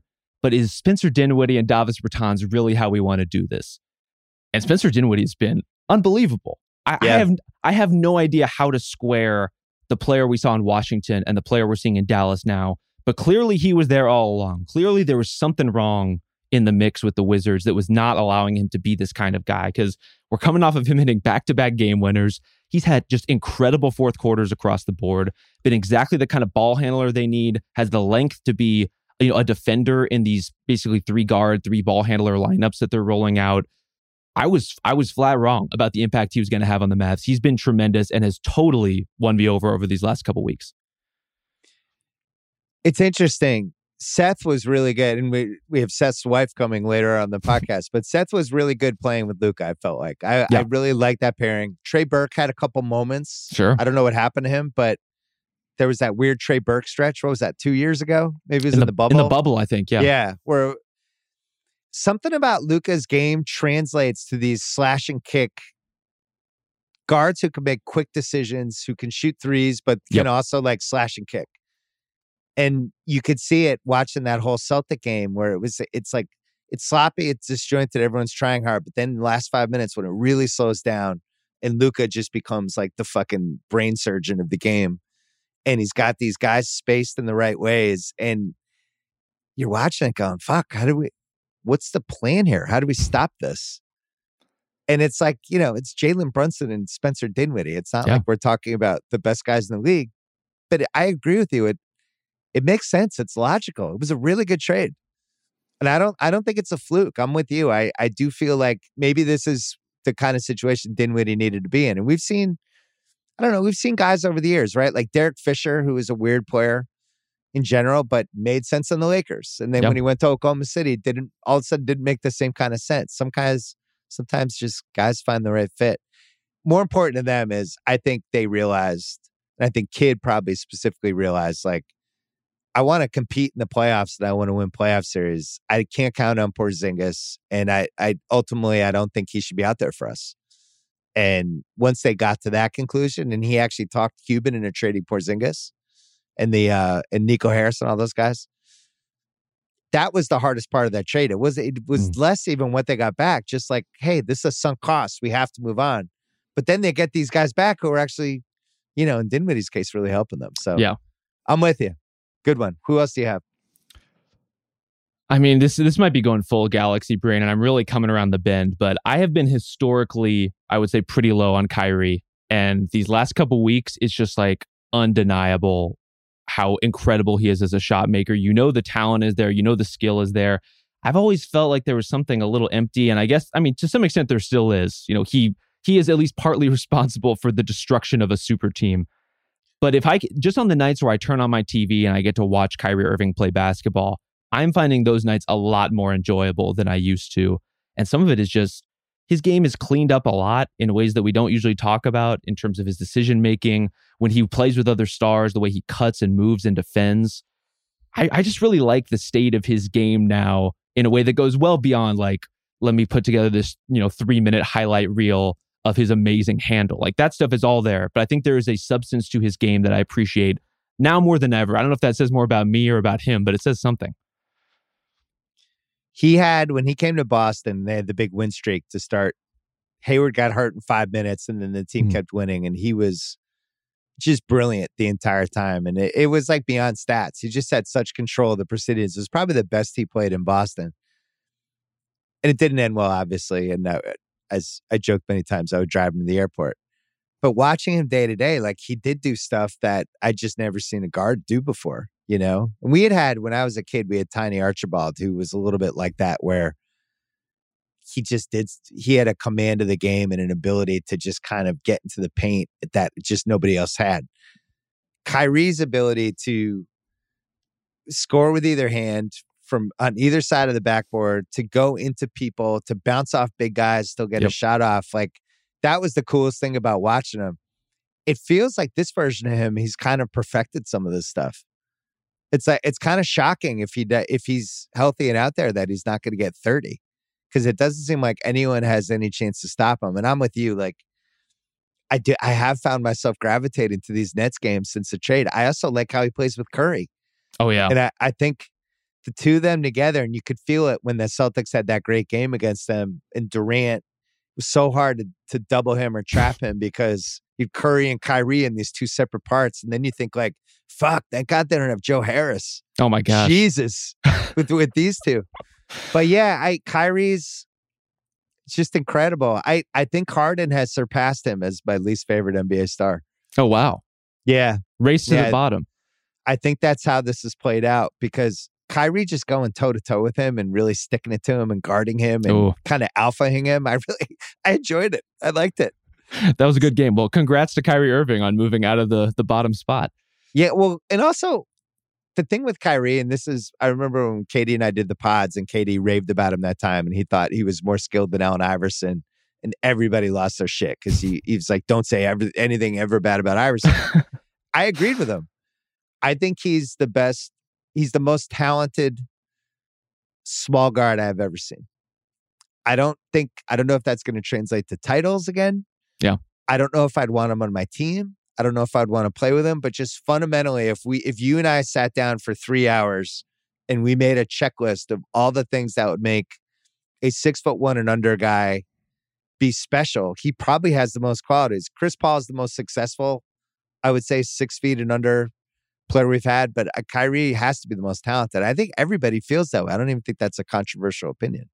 Yeah, I think the combination of skills, again, is undeniable, and it really has been for a long time. The question is, how healthy is he? What is he doing to your team? How do those skills manifest in terms of the shots he takes and the decisions he makes? And that's where I almost think he's made kind of a DeRozan-like arc in terms of knowing who he is a little bit more, settling for the empty calorie stuff just a little bit less. Yeah, I'm into it. I'm into it in a way I never would have expected. Even looking at his stats, and he hasn't played a ton of games. Right. He played 20 games 2 years ago, 54 last season, 19 this season, which is pretty, you think like 19 that's games. His Brooklyn career. He's played 93 regular season games in 3 years. That's insane. But he's been 27, 28 points a game that entire time. He's been a 50, 40, 90 guy that entire time. This year, he's a 49, 43, 90 guy. Mm-hmm. Playing 36 minutes a game, but only playing 19 games. It's going to be one of those things like sometimes I would look, especially when I was doing my book and you go and you look at these seasons, like there would be like these Rick Barry ABA seasons. You're just like, what happened that year? You just have no answers. I do wonder like 50 years from now, people will be on Basketball Reference like Kyrie Irving. The fuck was going on in those 3 Brooklyn years? But he's the defining what the fuck was going on with that guy, star of his generation. I do not want to see him in a playoff series. I think you pinpointed it already. 50 years from now, we're going to look back at him as the pioneer of the once a week NBA scarcity model. Once the schedule is down to 20, 30 games, he's going to be at the front of that vanguard. I think LeBron would do this if he didn't have so many career stuff things at stake. Because the LeBron model is clearly this Kyrie model. If he could play like 40 games a year and just be incredible in the 40 games, but he's got to chase the stats at this point, especially with how this brutal Lakers season has gone. I stand by. I made a prediction, I think 3 weeks ago, that Westbrook would not finish the season and that there will be some fake Westbrook injury. And I am feeling better and better about that prediction than I think I ever have. Yeah, I think the Simmons thing that seems like the back thing might actually be real. I did not believe it. I thought it was an excuse until yesterday when they said he had an epidural. Yeah. As you know, Rob, I'm one of the premier bad back experts on the planet. Epidural you get an epidural, that's like something's wrong. And I was thinking, because my theory on bad backs is it's stress. It's like stress and sitting habits. Unless you've had like some sort of traumatic injury, which obviously he hasn't had because he hasn't played. Stress and sitting habits, the stress of the last 10 months, I think, because the one time my back went out, it was more stress related than anything. And I wonder if the stress from the last 10 months blew out his back. Weird theory. You don't think it's the sitting habits with him? You don't think he has blogger's back is what you're saying? A combo. Oh, okay. I think bad sitting habits with the stress and then something goes and then that's all of a sudden you're getting an epidural. But yeah, Ben Simmons, unstress yourself, better sitting habits. That would be my my advice for you. Any other players that won you over before we go? Let me do a rapid fire couple. Yeah. Tyler Hero, who I saw the flash in the pan in the bubble. I was like, is this guy going to be for real? He is extremely for real. Very good player. He's on a couple lists. Tyler Hero is also on the guys I can't believe might decide somebody's playoff destiny list. Yeah. Because there's going to be games where it's like, if Tyler Hero has to score here, Miami's going to lose game 6, you know? Anyway, DeJounte Murray. Or they're going to bounce somebody because he's their best half-court option sometimes. Right. But yeah, DeJounte Murray, his playmaking, I was always kind of into him as a defender, but as a lead guard, I'm kind of buying it in a way I didn't before. I'm 90% there, but Ja destroying him that game, I need to take a pill to get that out of my head. Because the Spurs were trying and Murray was trying and he was helpless. But I'm with you. He's got it's weird. He's got that same kind of Gilbert Arenas body with the big, broad shoulders, and just seems like the way he moves around, and it just seems like he'd be an absolute bitch to play against. Oh, long incredible arms, driver, strong. I just would not want to play against that guy. All right, who's next? At the risk of lowering the live cow into the Raptor pen here, Rob Williams. I mean, it's hard to see his evolution and role and not be bought into that prospect. I was probably the last Celtics fan to buy in, but you got there. You got there in the end. He's amazingly consistent. I gotta say, I don't even think about him anymore. He's gonna get 13 points, 10 rebounds. He's gonna block 2 shots. He'll have 2 alley-oops. He runs the floor. He tries hard. He gives a shit. There was a great play, I think it was in the second quarter of that game against the Warriors, where Jordan Poole tried to sneak a cut into the middle of the floor to just see if he could get a layup through the teeth of the defense. And Rob Williams just ate it alive. And it's all that kind of easy stuff teams were getting before, moving him off the ball, enabling him as a rover. It's really changed a lot of his game. He's been really good. One thing with him is he has a lot of wow plays. Yeah. Day-to-day watching, he's kind of the wow guy in the Celtics this year, where you're just Jesus, these blocks, that blindside blocks out of nowhere, or alley-oop that's behind his head and he gets it anyway. Next one. Where are you on Wendell Carter Jr.? I don't know how much Magic basketball you've been treating yourself to these days. Shockingly more than you'd expect. I'm here for the Wagner brothers being reunited. Sure. No, I haven't seen that much, but though I've always liked Wendell Carter, and he's 22 years old. That's the thing. Yeah. It's you get these top 7 draft picks who are in a bad situation, and they go to the second team, and and they're still not even in their mid-20s yet. He might be 23. I don't know, but there's stuff there. I think he's actually, you can post him up. Yeah. And he can create some stuff. And I don't know, he's a good rebounder. He's definitely an above average player. Yeah. It's if you want to be a big who isn't just going to be ducking in for dunks and alley-oops and, getting stuff out of the dunker spot, you got to have a little bit more of a diverse perimeter game. And so it's if you're going to do the handoffs and all that stuff, you got to be able to trust your jumper. That's where the evolution for him has been, he seems like he's really confident in that little turnaround and facing up and attacking in just a different way that opens up the game for him. So I see potential there I wasn't quite sure about when he got to Orlando. The Vooch trade's tough because you have to add DeRozan to it. Yep. Because I don't think DeRozan goes there if it's not Vooch and LaVine. And also, it helps keep LaVine there. I get all of it. But man, if you're just talking about Carter, and I think it was the 7th pick, which was the Wagner pick, or the 8th pick, Wagner was the pick from the Vooch trade, right? I believe so. Plus Carter. And then there's another pick. That was a fucking awesome trade for Orlando. Great job. I like Wagner, but man, the Kuminga thing would be officially bothering me if I was a Magic fan at this point. You would want to just go full commitment to the Jonathan Isaac model and just bring in Kuminga? I wouldn't. I think they made the right choice. I think it worked out the right way for them. But I also think he's going to be awesome in the Warriors. Now, It's like a chicken egg thing. Is he going to be awesome because he's on the Warriors? Because he's in the right situation? Because, of course. But still, tough. Very tough. It's took Jalen Suggs. Could have Kuminga and Wagner, potentially. And I like Jalen Suggs. Was that your last guy? I mean, I got some like if you really want to get into the Amir Coffee, Jackson Hayes kind of category, we can do that. Wait, but Jackson Hayes, a little bit of a renaissance.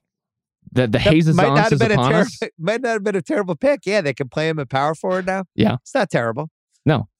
Yeah. Okay. Rob Mahoney, good to see you as always. We can hear you in the Ringer NBA show. We can read you on theringer.com. Check out the Giannis piece he wrote. Thanks for coming out. Thanks, Bill. This episode is brought to you by Peloton. Spring, the best time of the year to dial your fitness routine up a notch. You know it's going to happen. It's going to get warm. You're going to start wearing shorts. You're going to start wearing bathing suits. You're not going to be able to cover up behind those big coats anymore. Also, it's nice outside. Get outside. Do stuff. Or if you don't have time to get outside, I got Peloton for you. Whether you have 5 or 60 minutes, Peloton's workouts were made to challenge you. Classes like boot camps, full body strength, boxing, marathon training are created to grow your skills or push you to improve in what you already excel in, and you won't feel bad about not being outside. Peloton's expert coaches, challenging classes, and nonstop vibes will keep you coming back for more. Get a head start on summer with Peloton at onepeloton.com. This episode is brought to you by Vrbo. You know, it is already stressful enough to deal with airports, delayed flights, bad weather. You want your actual where you're staying experience to be perfect, to be lights out. You don't want to have to worry about anything. When you book a vacation rental, you want to know exactly what you're paying ahead of time. The stress of getting hit with unexpected cleaning fees after your stay, that can immediately cancel out all the great time you just spent unwinding. Thankfully, when you book with Vrbo, you can see the total price upfront. There are no unpleasant surprises, and the savings do not stop there, my friends. When you book with Vrbo, you earn 2% cash back toward your next vacation through the One Key Rewards program, letting your money do the work for you while you've got your feet up. So while other vacation rentals can feel like a roll of the dice, relax, knowing you booked a Vrbo. Book your next private vacation rental in the Vrbo app. All right, Callie Curry is here. We're taping this on Thursday morning. What a day to have her on. My favorite team, the Celtics, just injured her brother-in-law. Although I did not think it was a dirty play. I was taught, I don't know how you were taught, but I was taught to dive on the floor for loose balls. Yeah, I think, Marcus is known as a hustler. It happens. I don't think it was purposeful. There are some plays, that happen that you're like, I don't know about that. I'm sure no one wants to hurt Steph, right? No. No one wants to hurt anyone. No, especially Steph. He's a national treasure. Yeah. We have, it took the spotlight away from in the last 7 years. The Celtics have beaten Golden State and Golden State, I think 6 times. I did not know that. Yeah. I don't know what it is, but they go there and they really play well every time. They just have their mojo there. 6 years is good because that means they won in Oakland too. I know. So you're married to Seth Curry. We're going to talk Bachelor, but okay. Just before we get into that. So he gets traded. You just had your second kid. Your younger son is 6 months old. You're living in Philly. He's having a great season. Things are going really well. He's got chemistry with Embiid. Great chemistry. And then within 10 days, all of a sudden you're moving. What is it like from the wife family standpoint when you get traded in the middle of a season and you have 2 kids and you're just happy in your little place? Walk us through the experience. Well, it's not ideal. I can start off saying that. I think I have become super paranoid. So I thought we were getting traded. So I think I mentally prepared for it. I was not mentally prepared for Dallas. I thought there was no way we would be traded. So I actually cried when we got traded to Philly. Also, there was like a lot of layers to it, which, made me cry. Right. But I did not cry this time. I think I was more prepared for it this time. I don't think it's not fun for anyone to be traded. Like, even if you ask to be traded, that usually means something went wrong. It's just not a fun thing to be traded. But my husband, who doesn't believe in worrying, doesn't really nothing really gets him worked up. He's like, his favorite line is, it's part of the game. Like, it's part of your job. It's what happens. Lucky for him, I moved around all the time with my dad, so I am used to that. I lived in 14 houses before I went to college, and I think 7 is that or 8 true? states. Yeah. 14 houses? 14 houses and I think 7 or 8 states. I always get confused. But yeah, because I was born when he was on the Hawks. So I went to every single team with him. Oh my God. Yeah. And then I remember when he told us when we were living in San Antonio that we were moving to Orlando for him to coach. And I remember being like, what? Like, you're not even a coach. Like, what we're moving and you've never even talked about coaching. And now like, obviously it's been like 30 years since then. So I was wrong. He loves coaching actually. So, I mean, now we're moving. Seth moved the day after the trade. So we've been in Philly by ourselves now for like a little bit over a month, and we will be moving in 2 weeks to New York. So they're throwing him in a hotel. The trade happens. It's like, you got to get New York. Yep. Seth's in a hotel. You have to pack up wherever you're living in Philly, but then you're also, now are you like on Redfin? What's like your strategy? No, you get a realtor. It's luckily I'm in Philly, so it's only an hour train ride. And other times, like when we were in Dallas, I had 24 hours. Like I flew to Philly, had 24 hours, had to find a spot that day. Got super lucky that we found an amazing place here in Philly. Found it, got it, and we moved a week later. This time, I got to go up and back to New York 2 or 3 times to find our place. By the way, market in New York, not super friendly right now. Right. So what are the factors? Do you want to be like close to the arena? Or are you thinking neighborhood? Like, so how do you figure that piece out? Yeah, I think it's normal to most people. Seth likes to be close to the practice facility. He gets there really early. He does every ounce of treatment that is possible for one's body. He signs up for. Yeah. So he likes being close and like for late night shooting and stuff. And then we're lucky in Brooklyn that the arena and the practice facility aren't far away.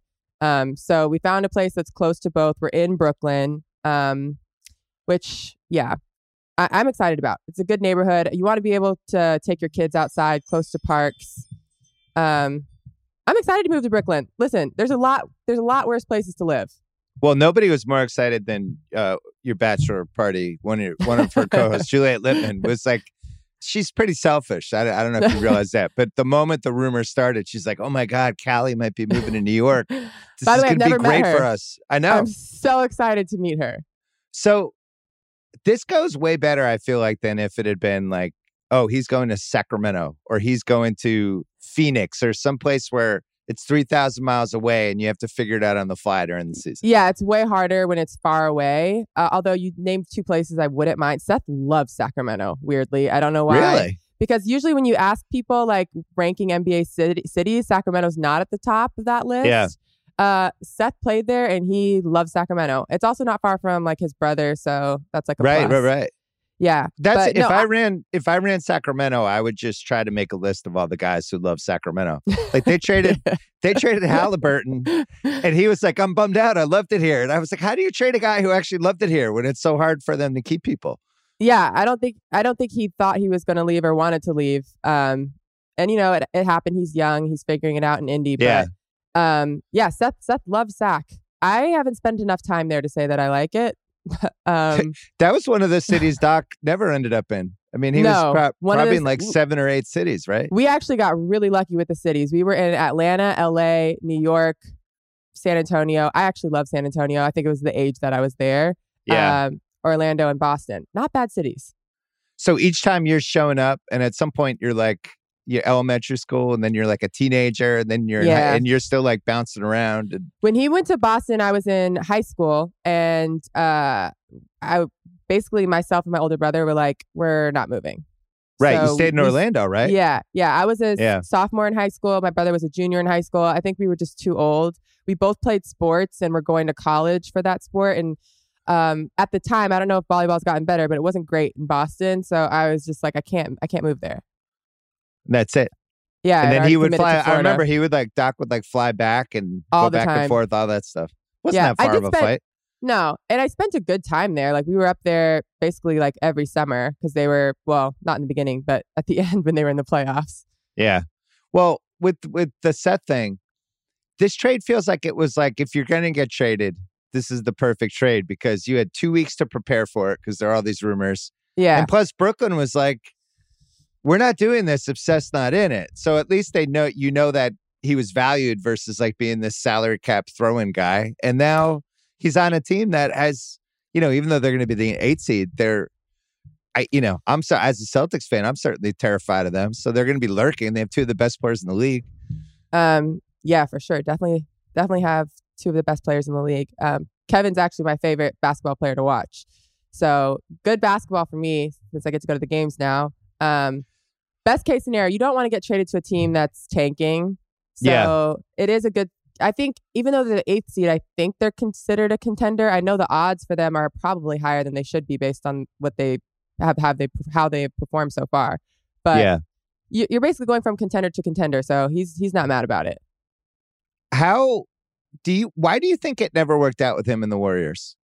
Because when he was on there, I was like, I know you probably know this, but I was always a Seth guy. I was always like, because I just love shooters. I always feel like shooters are going to figure it out at some point, and I'm always going to bet on like the guys who have that one elite skill. It's going to work out.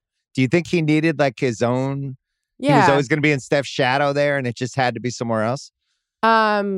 Listen, my husband, I don't know if you've talked to him much, but he's not a huge talker. But he is Steph's like biggest supporter ever. I don't even think Steph knows it because he's probably never told him. Right. But from being around him, he loves Steph. But I think everyone kind of needs their own thing. You have to create your own lane. Like, I wouldn't say that my brother playing for my dad was the easiest thing ever. Like you want to create your own thing. I mean, he left right before they went on a crazy run, so I'm sure he would have loved to get a few championships. Right. But I'm glad he went somewhere else and figured it out. I think he's a much better player today because of it. I agree. I actually, especially because Steph became so famous there in the mid 2010s. I think it would have been hard to kind of pave your own way. I think you just mentioned him playing for your dad. Oh, Seth, one of those Seth or my brother? No, Seth. I mean, were there moments where it's like, Jesus, why did he only play 20 minutes today, Dad? No. We actually had like the opposite because he had to play so much because there was some like injuries and stuff, especially this past year, that he probably played too many minutes, if anything. I was really worried about it coming into it. But Did you talk about it? Did you talk about it with your dad? Not really. I mean, we talked about it, but he acts like everything's going to be fine. Like it'll work out. It's all good, whatever. Seth kind of gets along with everyone. Like I don't really know anyone that dislikes him. So it ended up working out fine. There was never ever a moment where there was a brief, probably like 5-minute moment after the trade where I was not happy. But outside of that, it was fine. So you're not happy because it's just like, this is too weird.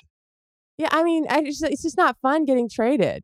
Yeah. But, I mean, it's not even one person's fault. Like, obviously, there's multiple people making a decision. It's not like, my dad led the charge or anything. Plus, there's a few guys that you can't be mad about getting traded for. Right. Yeah, it's true. Okay. Let's pivot to The Bachelor. Okay. We were texting after. First of all, amazing comeback by the franchise this year. I think. Oh my gosh! I think they remembered their roots, which is like, let's get a dumb guy in here, and he'll do some dumb things and make a lot of mistakes, and we're off. And they cast the perfect guy. He fell in love with 3 people somehow, which I didn't even know was possible. I don't know if he understands the concept of love. I don't think so. Sleeps with the first 2 who he told he loved, but then was really in love with the third person, and it turns into a whole disaster. The first 2 leave the show. He ends up with the third one, but they didn't get engaged. But where we really landed was the 2 that he slept with that he then they left are now going to be the co-bachelorettes. Yeah. And we were talking about ideas for this. So we go with the Joe Millionaire. Explain that whole concept to us. Well, first I want to say, I really wonder if, like you said, they went back to their roots, picked maybe not the smartest guy in the world, whatever. Definitely not the best communicator. Did they know? Did they know it was going to go? Like they had to have known, like, oh, this is gold. This guy is definitely going to do something that will get our ratings back up. Like it just worked out too perfectly for me to not think that they talked to him enough to know he's not going to make some good decisions. I think that they were scouting much like an NBA team would scout and say, we need shooting, or I need a rebounder, I need defense. They were just like, I need mistakes. Is this guy going to make some mistakes? And he did. I mean, like world class mistakes. So bad. It was great though. Great television. Very happy for the season. And I'm super excited about the next season. So 2 women bachelorettes. 1, do you think they would have done it if it were men leads? Would they have 2 men leads? Yeah. No. Okay. What's weird is like we've seen the reverse of this where the Bachelorette gets a little frisky with multiple contestants. Yeah. And then it's like, no, this is fine. But for some reason, this felt like it was handled like it was like 2007. But they're trying to do this thing where these 2, Rachel and Gabby, were bonded. We're bonded by their relationship with this guy, and he turned to be a bad guy, and they're going to be bad. And it's sisterhood thing. I would rather see them compete for guys. I think they are going to compete. I think they are going to compete for guys whether they want to or not. It's impossible to have a group. This is what I think is going to happen. It's going to be 40 guys. Maybe they up at 10 more guys. Then they each get to pick their 15 to 20. Do the ladies pick or do the guys pick? Because sometimes they've had it where the guys pick one or the other. They have to. The guys have to pick. I would just have them in the house, and I would have the ladies confer, like almost like they team up on who's going to get roses, and they keep advancing, but you kind of don't know who likes who. That's how they did with Joe Millionaire, which, by the way, underrated show. But you said that was good, but you were the only one that watched it. I don't know very many people that watched it. I mean, I've gotten like maybe a handful of DMs of people being like, I watched it too, but like, no, I don't know who watched it. I loved it. Yeah. It's very cheesy, but I think The Bachelor will do a better job at what Joe Millionaire was trying to do. So if you have 2 women leads, a pool of guys, they all live together, the guys get to date both women, and then the women have to talk it out. Like, I think I have a better connection with him. And then it'll eventually get to the point where somebody will have a super strong with only one. And then there'll probably be a few that are like teetering in between. Where you really want to land is you want to land in 2 places with this. You want, if everybody's eligible, you want to land with like the one guy who's kind of playing both sides, who's making it seem like he's connecting with one and then he goes to the other. So you have that. But then you also have, the two ladies Ideal TV kind of liking somebody. Yeah. Ideal TV is they both like the same guy. They both like Bob. Yeah. And Bob has to choose. And Bob's playing both sides of the fence with them. And then now they're arguing. And that's where we want to get to. Yes. Because ultimately the Bachelor franchise is built around the premise that women are going to turn on each other for the right guy. And it's like, it's the history of the show over and over again, especially when you have them all in the house together. They're claiming that this friendship between these 2 is going to trump all of this. But I know from the Bachelor franchise, that's not how this works. No. Also, when you watch The Bachelor, sometimes I think when the women are like trying to become really good friends and they always paint a villain, right? This season there was a couple of villains, but the villain's always like, I'm not here to make friends. And I'm like, that's not unfair. Like, that's right. No one's there to make friends. You guys are all dating the same people. I can't remember a time in my life where I liked a dude and I knew about another girl liking the same dude. And I was like, oh yeah, let me go be homies with her. Like, no. Let's get coffee. Yeah, no, you end up, usually like talking shit about each other. That's usually what happens. The most brilliant thing this show does is when there's 3 people left and they have the overnight fantasy suite. Oh my God. And then the one person returns the next day and they put the other 2 in the room and they come in and it's like, hey, how was your date? The most cringe moment of TV. They always extend it. It's always like 45 seconds of silence of them all sitting there nodding. And they might loop in the silence. They might not even be an actual silence. Also, like, what are you supposed to say? They're all like, how did it go? Like, there's nothing you can say in that moment that is comfortable for everyone. It's always a smaller room. They want them confined. One couch. Like sitting in one couch where they're like right near each other. And the other 2 are trying to read the face of the third one. The third one doesn't want to say too much, but she obviously that's what Susie did. Susie read the room and was like, oh, they both had sex with him. Yeah. Well, and then really smart. This is why the show's been on for 20 years, putting Susie third. Yeah. Yeah. You put her first, the show, he probably just was like, that's it. It's a wrap. The other two are out. Or you put her first and she tells him, if you have sex with either of the other two, then I'm done. And he won't have sex with either of them. Hopefully. I don't know about... Yeah. You were watching the screeners, right? Because you were watching ahead of time? Yeah. I think one of the keys with this show is if you watch it live with the commercials, you really start to hate yourself. Because it's like... It's so long. It's barely worth your time anyway. And there's a lot of moments where you're like, I can't believe I'm going to devote another Monday night to this. But even if you started at like 8:30 when it's on live, and at least you can zoom through the commercials, mentally I'm in a better headspace with it. I only want to spend 90 minutes or less with this show. Yeah, I have to. If I don't have screeners, like I'm recording, I can't watch it live. It's so long. Well, it seemed like this time around live, the audience kind of hated, what was his name? Chadwick? Clayton. Chadwick. It was probably the most tepid response I think anyone's gotten coming out. I feel like they were coming at him the whole finale. Like Gabby, and the way that they split it up. Usually they like show the episode and then they have people come out. They were like, Gabby first. Okay, now Gabby, it's your turn to go at Clayton.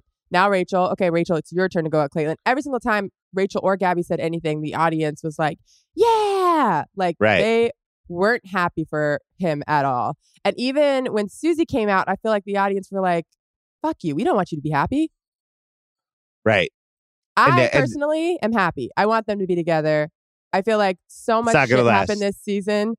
I want something to come out of it. I don't know if it's going to last either, but I'm glad that he found someone and that Susie did it her way and didn't, say yes. I will say I thought it was really weird that she went and met him in the countryside in a sparkly white dress to tell him no. Yeah, there was a lot of things that didn't add up. I actually think that they're not together, and sometimes I think they arrange where it's like come back and pretend like whatever, but then 2 weeks later, because I don't think they wanted the show to end with like just complete sadness and an abyss. Nothing. Yeah, it would have been really sad. Clayton looked miserable. I saw on TikTok that Susie went on Nick Vial's podcast and said that she DM'd Clayton. So she went after Clayton after it was all over. So the producers were just pushing her to do that. I guess. Would be my guess. The thing is, though, with him, I mean, I think we've had more handsome bachelors. Just trying to be nice. I would say he's on the lower end of the handsome bachelors they've had.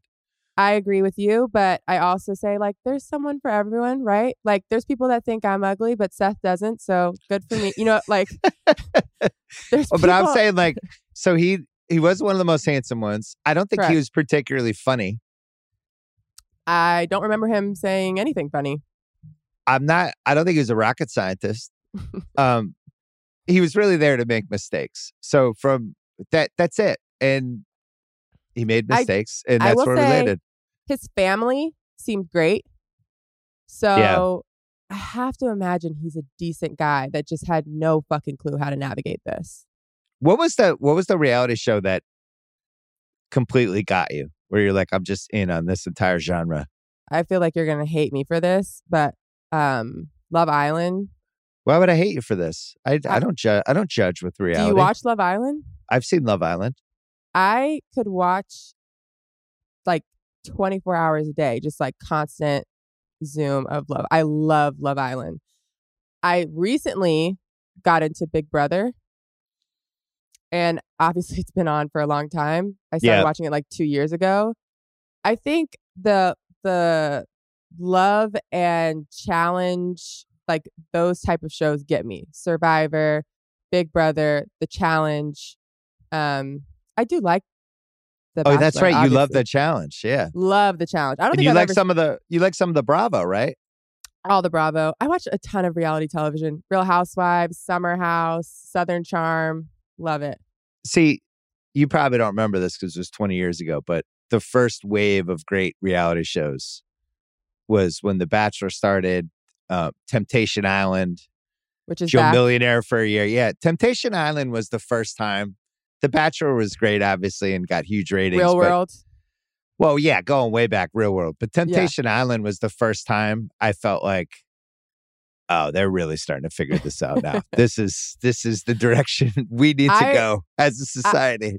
I think I felt that with Flavor of Love. Another great one. Yeah.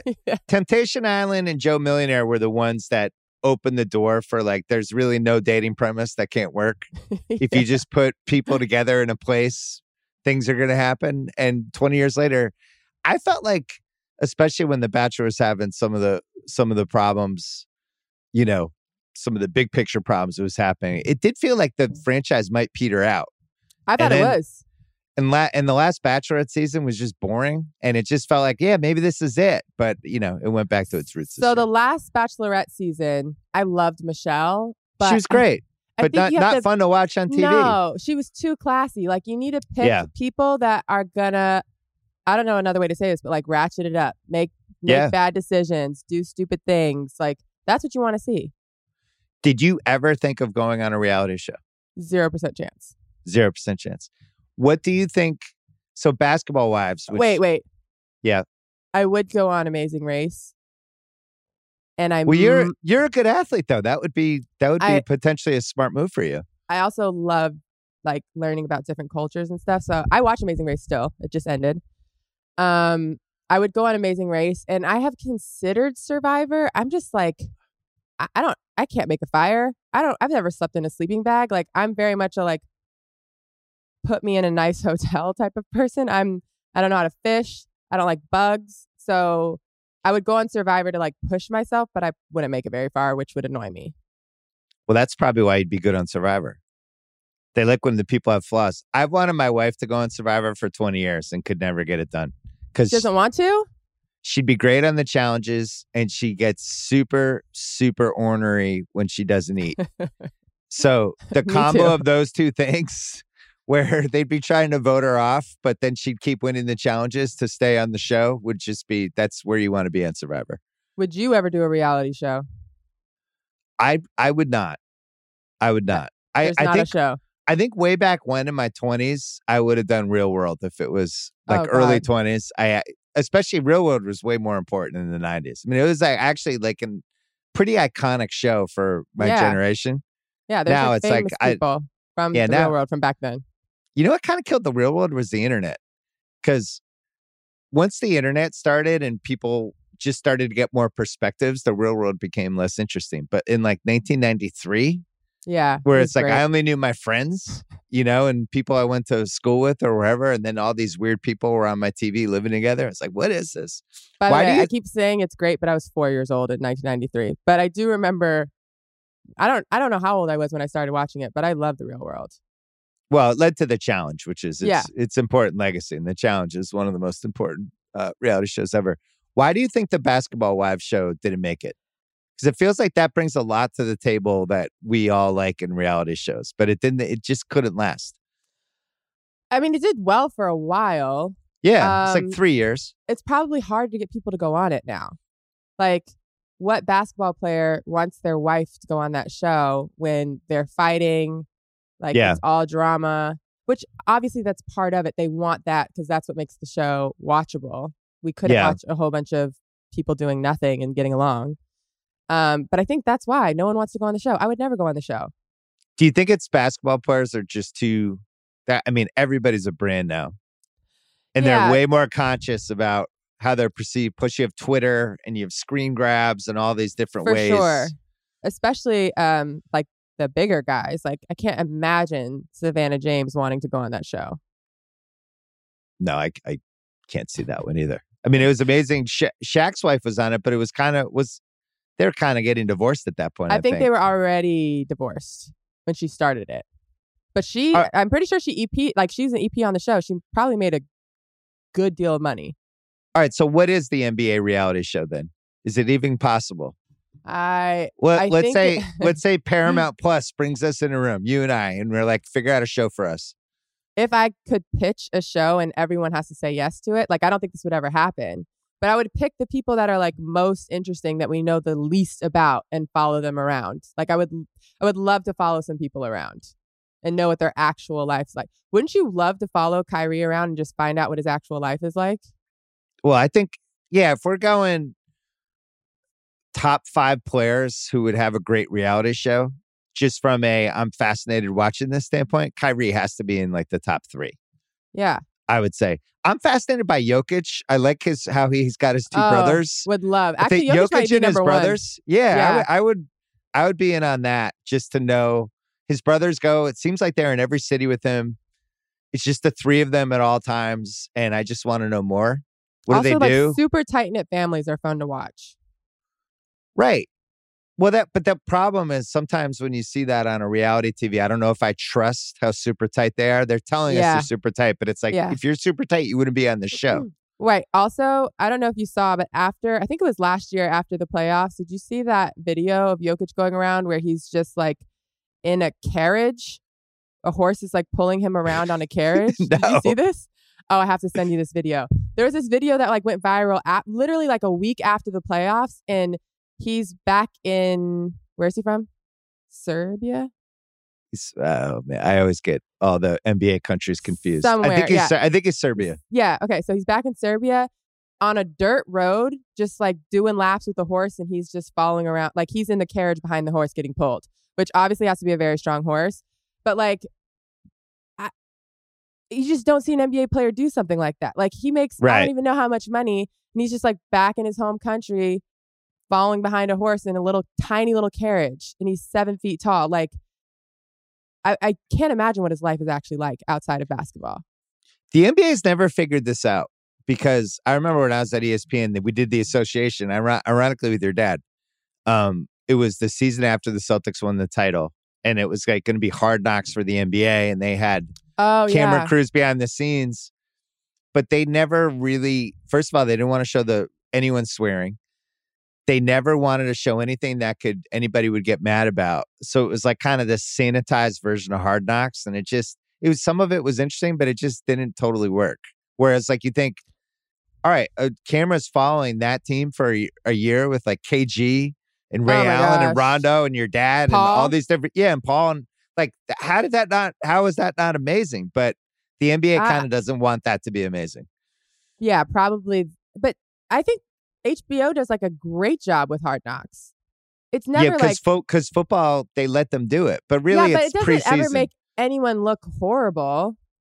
That's how I feel. We did Courtside 4 years ago, which was all about the NBA Finals, and I was on it, and we did all these interviews, but we were supposed to get all this kind of behind the scenes footage, and they didn't want to give us the stuff that actually would have made the show awesome. I also wonder, like, do people want to see, like, that's the other thing with Kyrie, Jokic, like they're also so insanely good at basketball. Like I would like to see what their work ethic looks like, but I don't know if that's interesting to other people. I was thinking, because I like that F1 show. I finally got into it. Yeah. And I was watching it last night.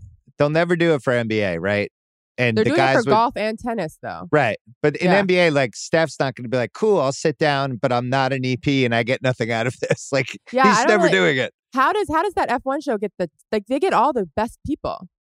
Well, what happened the first year, the two best Ferrari and Mercedes weren't on it, right? So then Daniel Ricciardo became the star of the season 1, and then season 2, Lewis Hamilton's right there. Right. Because it's like, oh, I have to be on this.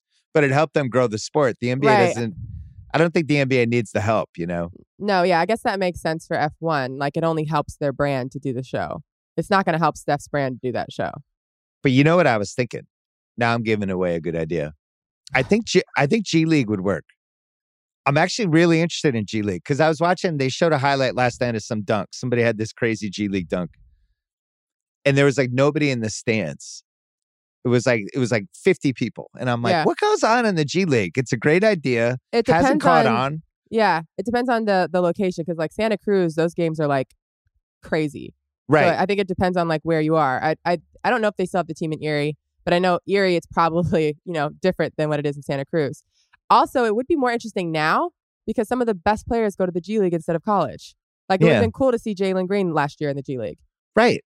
So I think G League F1 could potentially work. I think I would at least give that a test drive. I would sign up to watch that. You loved Love is Brown, right? Oh my God. That's the show. To me, that was the show of the year. If you could fall in love with somebody through a wall, I need you on a reality show. I think what makes Love is Blind even better is that there still are couples from season 1 that are together and married. Right. Yeah, like, they had like a real bond. Works. Yeah. Well, could you do that? I think they trust the show that the people aren't going to be like unattractive. Like they'll at least be attractive enough that they can talk themselves into it, maybe. But yeah, if you're falling in love with somebody through a while, no, I could not have done that. Would be my answer. I don't think I could do. I don't think I could do it in a week either. That's the other thing. It's not like they're there for months talking to someone, getting to know someone. All right, you have to go be a mom. I do. So, what are we betting if it's Brooklyn Celtics round 2? First of all, I think that'll be a great series. It depends on who's healthy. But if I had to place a bet, it's got to be something Seth related. Seth's got to do a 5-hour podcast with me. Can Seth talk for 5 straight hours? Probably not. You're lucky to get 50 minutes. Yeah. All right. Okay. I'll get Steph for a half hour. What's the bet though? I guess if the Celtics win. Yeah. Is that the type of bet we're doing? I mean, we'll figure this out. I don't want to jinx it. I do feel like the Celtics and Nets are going to see each other right now. Seth kind of kills us, by the way. I don't look forward to seeing Seth in the playoffs. That would be a fun atmosphere in both places, I think, because it's so close that there would be a lot of fans at both places. So I think we're going to get to 3. And because you think that the Bulls are going to keep dropping? And I think Philly is what I think Philly is. Don't get in trouble here, but I think Philly's going to run from Brooklyn. Don't say anything. By the way, I think Philly's going to be super happy being in the 3-6-4-5 set. If it were me, I'm dropping to 4. 4 is the safest place to be, I think. Brooklyn has too much. You saw it in that game. They have too much speed for Philly, and I think Philly's like, I'm out of the. We're out. We don't want to play this team. If I'm any team, I don't want to face Brooklyn first round. Like, why would I want to sign that? Like, it sucks for whoever gets them because they had a great season. So, but Miami, and Milwaukee are gonna be like, we're not afraid of anybody. Bring Brooklyn on.